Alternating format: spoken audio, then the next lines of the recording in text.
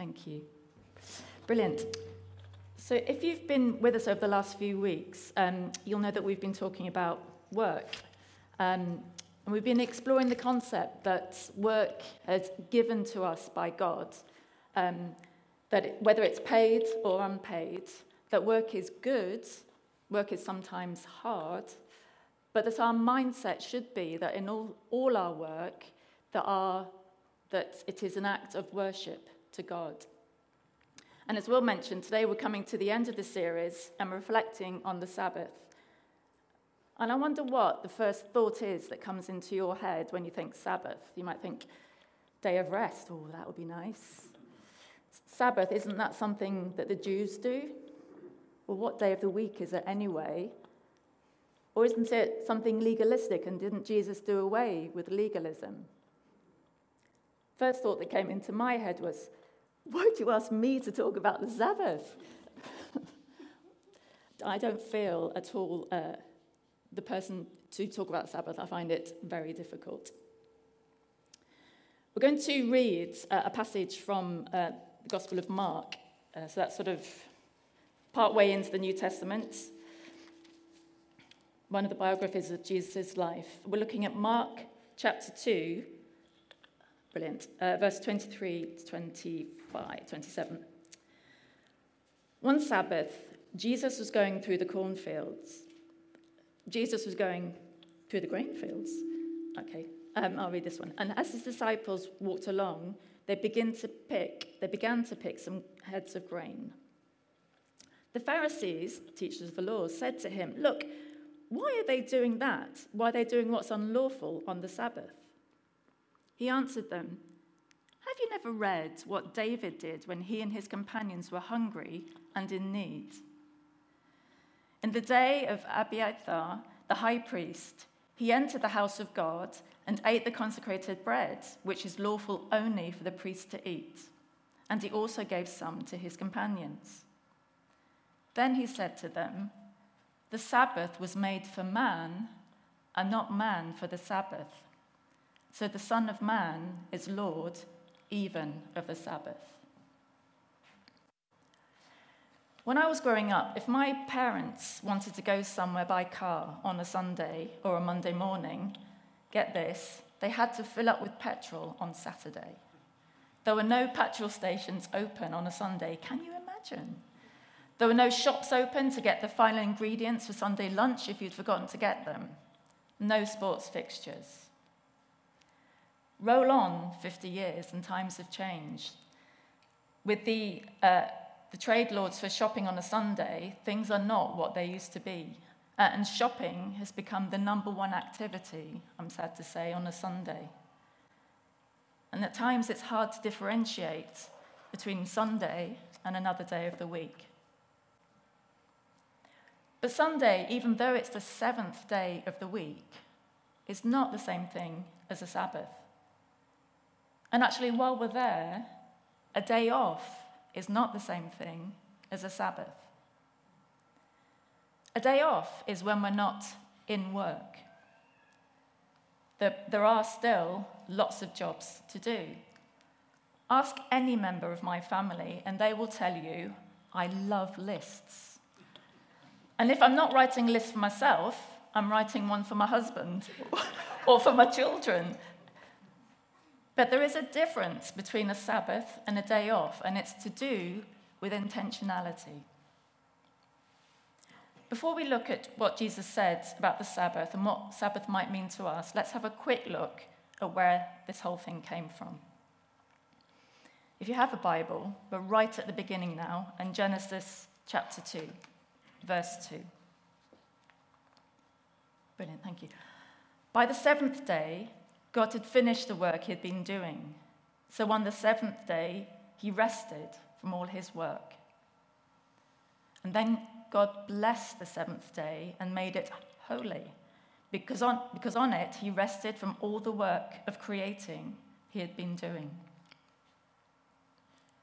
The word Sabbath, Shabbat, from its root, means to cease, to end, to rest. After creating the world for 7 days, God finished the work and he rested. Sabbath then is written into the rhythm of creation.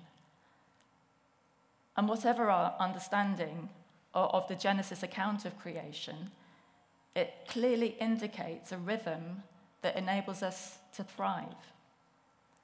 We're made in God's image and God's rhythm. 6 days of work, then rest on the seventh. And God rested not because he was tired, but so he could enjoy what he had created. It was good. It was very good. And he delighted. Last February, during the height of COVID and travel restrictions, Luke and I decided to redo our back garden. We've always inherited gardens. We've never actually planned them or created them ourselves. And our back garden, well, charming courtyard, as the estate agent called it, was looking a little bit tired and a bit leggy, and all the plants needed to come out. So in the pouring rain, it became very muddy. We dug everything out, we planned, and we created a wonderful back garden. It was hard, muddy work, and we were exhausted at the end. But at the end, we couldn't help going back and looking and delighting in what we had created. And of course, we rested. We were pretty exhausted. There is something about delighting on this day when something has been created or established in the rhythm of Sabbath and creation. I won't digress too much to talk about social experiments that have tried to change the pattern. After the French Revolution and the Russian Revolution, they tried to extend the working week to 13 days, and it ended in exhaustion, ineffectiveness, and eventual failure. 6 days on, 1 day off. We're not meant to run 24/7. There's a rhythm in nature. There's a rhythm in our bodies. We sleep. We need to rest and restore. H.H. Farmer, who's a theologian and a philosopher, says, if you go against the rhythm of creation, you get splinters.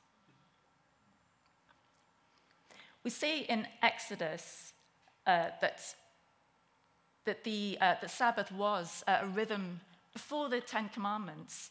When the Israelites were in the wilderness, when they come out of Egypt, they grumbled to God, and God said, okay, all right, I hear you. I will give you manna, their daily bread. So 6 days a week, they were to go out and collect the manna, but on the sixth day, they were to collect twice the amount, because on the seventh, they would rest. Some of them still went out looking. I mean, how long does it take to understand what God's saying? 6 days on, 1 day off. And we see in Exodus chapter 20 that the Sabbath becomes one of the laws that God hands down to Moses. It's the fourth commandment, and interestingly, it's the bridge between 3 commandments where God is talking about our relationship with him, and then 6 commandments when our relationship with our neighbor. The fourth commandment says this: remember the Sabbath. It's easy to forget it. Remember the Sabbath by keeping it holy. He goes on, 6 days you shall labor and do all your work, but the 7th day is a Sabbath to the Lord. On it you shall do no work, neither you, nor your son, or your daughter, nor your male or female servant, nor your animals, nor any foreigner residing in your towns. For in 6 days the Lord made the heavens and the earth, the sea, and all that is in them, but he rested on the 7th. Therefore the Lord blessed the Sabbath and made it holy. But over time, this gift of wisdom of the Sabbath became a list of legalistic rules. In the Torah, that's the first 5 books of the Bible, the Torah, there are 613 rules. That's quite a lot. But around these rules grew an oral tradition, which is called the Mishnah, and another 1,500 rules were added to the Torah. Perhaps you could call it by the religious police of the day. The Torah said, don't work, rest, keep the day aside. The oral tradition added layer after layer of other rules. Work was separated into 39 different categories. This is what you can do, and this is what you can't do. You can't untie a knot, for example. You can't sew more than one stitch. You can't write more than one letter. A few years ago, we had a neighbour, a couple of doors up on our road, there was a Jewish rabbi and his family, David. It's quite interesting. They built a tabernacle in their garden for the Feast of Tabernacles, very traditional Jewish family.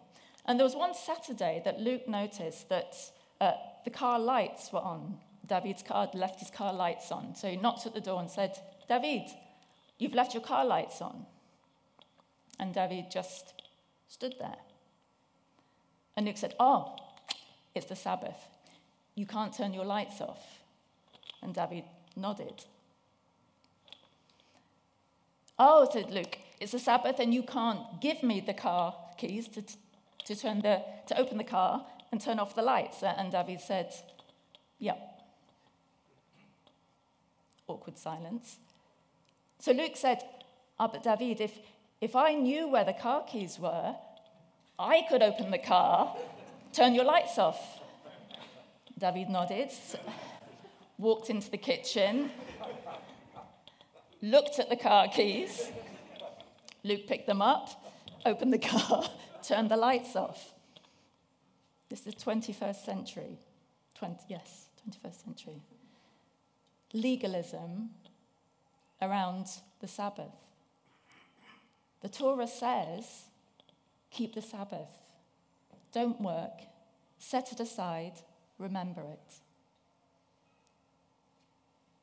Now, what Jesus is taking issue with is the legalism around what had become of the Sabbath. We see in Mark 25, Jesus is on a walk with his disciples. They stop and they eat the heads of corn. Nothing unlawful about that in the Torah, but it's breaking the Mishnah rules. And the Pharisees were obviously up in arms about this. I love the way that Jesus answers them.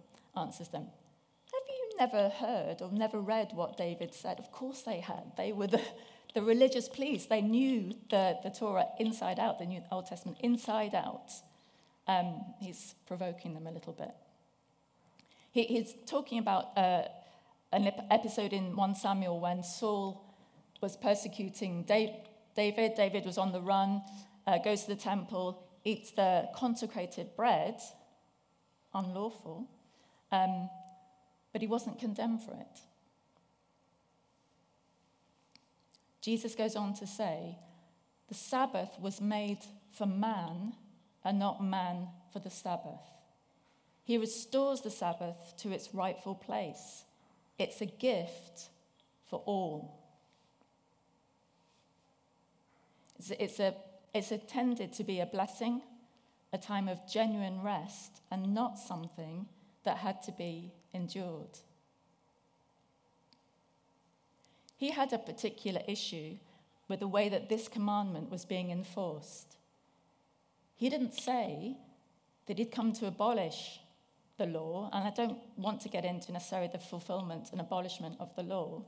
Some people do say that the Sabbath is no longer necessary, and although I do struggle to keep it, I don't think that's the case. We see here that Jesus came to fulfill it and restore it to its rightful place.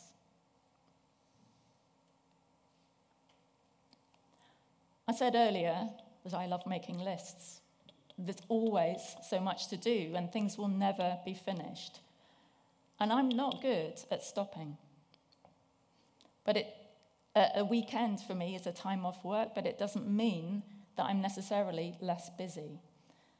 And this word busy has become, for me, a way that I sometimes identify how I am. How are you, Tash? Yeah, I'm fine. Busy, really busy. We're constantly on the go. Smartphones haven't helped that. I know full well that I'm very tempted to check my emails, and actually by preparing this talk, I've deleted my work email from my phone. One layer that I've enabled me to stop. There's such a need for us to stop and to know how to rest. I was really shocked to find when I was reading on this subject that there are more than 1 million company owners in the UK who never have a summer holiday. 55% of them take fewer than 2 weeks a year. And even those who do take time off spend most of their time checking in with work. Corrie ten Boom said, "If the devil can't make you bad, he'll make you busy." Perhaps some of us need to relearn how to have a rhythm in our life and to slow down. I'm sure that many of you have read this book by John Mark Comer, The Ruthless Elimination of Hurry, subtitle, How to Stay Emotionally Healthy and Spiritually Alive in the Chaos of the Modern World. I found it inspiring and challenging. But I wonder how often we say that about a book. Oh yeah, it was really challenging. What's next? He suggests 4 practices to unhurry our lives. Silence and solitude, simplicity, we've spoken about that recently, slowing down, and Sabbath. He and his family have developed a tradition of keeping Sabbath beginning on a Friday night. If you're interested in more on his take of Sabbath, he's preached a whole series on the subject. Go to Bridgetown Church, Portland. Interesting stuff. In his book, he refers to a study of the happiest people on earth. And near the top of the list are a denomination of the Christian church called the Seventh-day Adventists. And what they believe and hold to is on the tin. For them, the seventh day, which is a Saturday, by the way, has a big emphasis on rest and refreshment, strengthening relationships with each other and with God. The study noted, and I get this, Seventh-day Adventists live on average 10 years longer than the average American. 10 years. They're also vegetarian, but that's another conversation. Now, a whole day set aside for rest and worship will look different for different people at different stages of their life. Going for a run, for example, for some of us will be life-giving. For others, it will be sheer hell. As a church family, we've got many people at different stages of life. So I thought I would invite a few people to share their thoughts about what Sabbath means to them. So I have a student, I have a working mother, and I have a retired member of that congregation. If you wouldn't mind coming up, have we got a... Thank you. Thanks, Will. And actually, while they're coming up, I also thought, well, what about if there is no rhythm in life? My daughter, for example, my eldest daughter, is a nurse, and for her, there isn't a 6 days on, 1 day off. So I said, Colette, what do you do? And she says, well, what I tend to do is I look ahead to see which day can be my Sabbath. And for her, a Sabbath means finding something that will bring her delight. We talked about delight earlier on. That will build her up, and it's not a day where she does her chores. So, for example, yesterday, she went to a show in London, and that was her delight on her Sabbath. So, Polly, it looks like you're first. Okay. So I have a student. Polly, what does Sabbath mean for you, or has meant for you? Okay. So I'm in my 3rd year studying at Oxford. And in my first year, I literally was working all the time, worked myself into the ground, became very unwell towards the end of the year, and was basically forced to reassess my relationship with work. And basically throughout my life I realised that I had been very, very driven by my achievements, not only my academic achievements, but just achievement generally. I felt like that really gave me my identity. And I really recognised at that point that if I didn't change the way that I felt about achievement and about work, then it would just continue to be unhealthy in the future. And I think at the time, being at Oxford, where it was so countercultural to rest at all, and there were so many feelings of guilt that would come from not working all the hours of the day that were available, it was very easy to be like, oh, you know, I'll start taking rest when I have more time, when it fits with my schedule, you know, when life's a bit less chaotic, then I'll start taking a Sabbath. But I think that sort of mentality kind of is suggesting that Sabbath is something that we have to earn, and that was, I think, really important for me to realise that it's, like Mum said, it's a gift for us, not something that we have to earn by doing enough during the week that we can, you know, give ourselves a day off. And so for me, Sabbath has been a choice to acknowledge that my work, my achievement, in whatever form, isn't what makes me who I am, but it's my relationship with God that makes me who I am. And actually that God cares more about the person I'm becoming than what I'm achieving. And, you know, I can't become a person that God wants me to be if I'm focusing all of my attention on my achievements rather than spending time with God. And so I think by taking a Sabbath, I'm really practicing putting God above my achievements. And I'm acknowledging as well that everything that I do and all of my achievements come from God giving me strength and giving me time and energy rather than my own strength. And so it's quite a humbling thing as well to acknowledge that, you know, by working an extra day, I'm not going to achieve anything more if my relationship with God is, you know, not my priority. Thank you. Yeah. Brilliant. Thanks, Paul. And Anne-Marie, who is a working mum. Thank you. That's such a funny way to be introduced. Sorry. I am the working mum. Sorry, the That's token fine. working mum. I'm a working mum. No, that's fine. Rachel has no joking. Do you know what? I was one of those shocking statistics of a company owner who hadn't been able to take more than 2 weeks a year. So I have a company called Bristol Tutors, which I set up 13 years ago. It's a very small company, so it provides sort of pupil premium support in schools, private one-to-one tuition. And I was it. I was the sole director, ran it day to day. So it was really hard to take rest time in chunks. So we, after a few years of being married, we realised that Robbie's holiday was ticking over from year to year. And we were being prompted by his company that he had to take holiday, and I was like, well, how do we do this? So for us, we realised that we needed to take extended weekends, because that was a way logistically where I could still keep things manageable, because I didn't have an administrator that could man things for me. And for me, the Sabbath has kind of evolved. So, like you described, when I grew up, I remember going to church. The city was deserted. There was no shops open. It was calm. It was peaceful.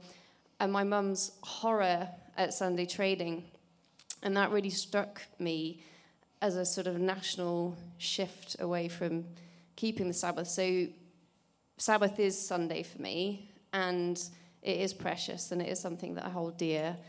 And the way that that's worked out over the years has changed massively. In the early years of our marriage, it was very much about going for hikes and going out and having adventure and having fun. Since becoming a mum, it's just my day off. I'm not the responsible adult in the house on a Sunday. Robbie takes over chief parent duties, which I have checked with him, and he does find restful, so that's okay. I did check with him last night. I'm like, it's all right for you to be like on point on Sundays, isn't it? He was like, yeah, because he doesn't get to see us so much in the week. So I think Sabbath does evolve, and I've seen it evolve. And like you described, you know, the whole kind of taking big chunks of rest can be a challenge for lots of people in different professions. But Sunday is sacred, and for me, it's very much, it's how we're built. It's a blessing, and honestly, it's what's kind of kept me going for the last 3 years. It's the day where I have permission to collapse if I have to, and have a sofa day, and lie in and not come to church. And you know, it's my metaphorical. Somebody joked this morning that my eye makeup looked nice, and my toddler's newly into makeup, which accidentally makes me look better at mum's groups, because she's like, lipstick mummy and mascara mummy, and but there's a bit of a metaphor about during the week we kind of have to do game face and makeup and be on performance mode and perform and hold it all together. And Sunday's also a day where you kind of have permission to rest and enjoy, but also take off game face and just be real with God and with what your needs are, and that's a blessing. Brilliant, thank you, thanks so much. Thank you, and finally, fresh off the slopes, we have our token recently retired person. Thank you, Hannah. Yes, well, I'm the museum piece that's been asked to come up, and because I was brought up as a Scottish Covenanter in a farm in Northern Ireland, where between 11 and 5 I spent 4 hours in church, and the other 2 hours were eating, discussing the sermon, and dissecting it and destroying the minister. So I did an awful lot of, I hated Sabbath. It was a dreadful, dreadful time. You weren't allowed to play, you weren't allowed to watch TV. It all seemed to be a long list of what you couldn't do. And it seemed that anything that constituted pleasure was banned. So it is terrible that things have changed and that the world has forgotten the Sabbath, but I think it's great in many ways because it gives us an opportunity to be different. It gives us an opportunity to actually just, well, it's the maker's instructions. That's the way I feel. You buy a product and you get a guarantee, but only if you follow the maker's instructions. And it's the same with a covenant. If you want God to walk with you and stick with you, you don't have to read the Bible for very long to realize the Sabbath is important. If you're going to produce 10 rules for life, you wouldn't expect one of them to be to keep a day in the week special. But it's the longest command that we have, and it's referred to throughout Scripture, and it's key. And for all of you who are working, to say this, keeping the Sabbath was probably the single biggest thing to help me be successful in work. It was tough, it required, but it was absolutely essential. It kept you sane. It is so important to do it. You can never be too busy to have a Sabbath, because you will unfortunately be frequently too busy to have a quiet time. That happens to all of us at times. Retirement, that's the tricky thing for me, because life is one just eternal Sabbath almost.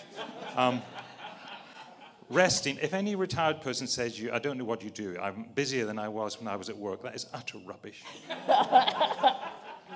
If you work like you really worked, anything that you need to do in a week, you do in a day, and you'd have the rest of the week off. And I really think that that's where I'm struggling, because in some ways what the Sabbath's doing for me now is challenging me as to what I'm doing with my life in the other 6 days. Because if I don't need Sabbath, the challenge is, well, what were you doing in the other 6 days that you just rolled up here so chilled out of? So for me, keeping Sabbath is essential so I can understand what I'm meant to be doing in the other 6. Brilliant. Alan, thank you so much. Thank you. Thanks, Will. Fantastic. It's so important that we hear each other's stories regularly. So Sabbath means different things to different people at different stages of life, but the essence of we've heard is the same. It's a time to slow down, to take time to rest, to refocus, to delight, and to be with God. A practice, and ironically, that it probably is something that needs working at. Sabbath was made for man, not man for the Sabbath. I'm going to end by reading a short quotation from the theologian Dallas Willard, and then just give us a moment to reflect, a moment to listen. What is God saying to me amidst all this about how I work and about how I rest? Dallas Willard says this: the most important thing in your life is not what you do. It's who you become. And that's what you will take into eternity.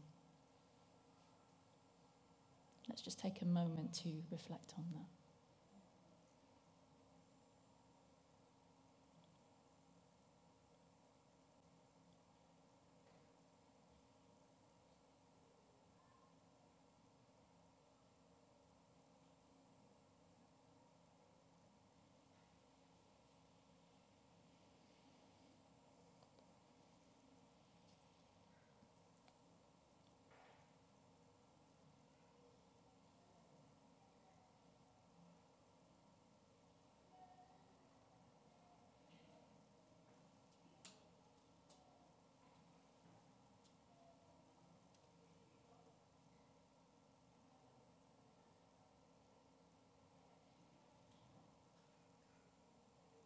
The most important thing in your life is not what you do, it's who you become.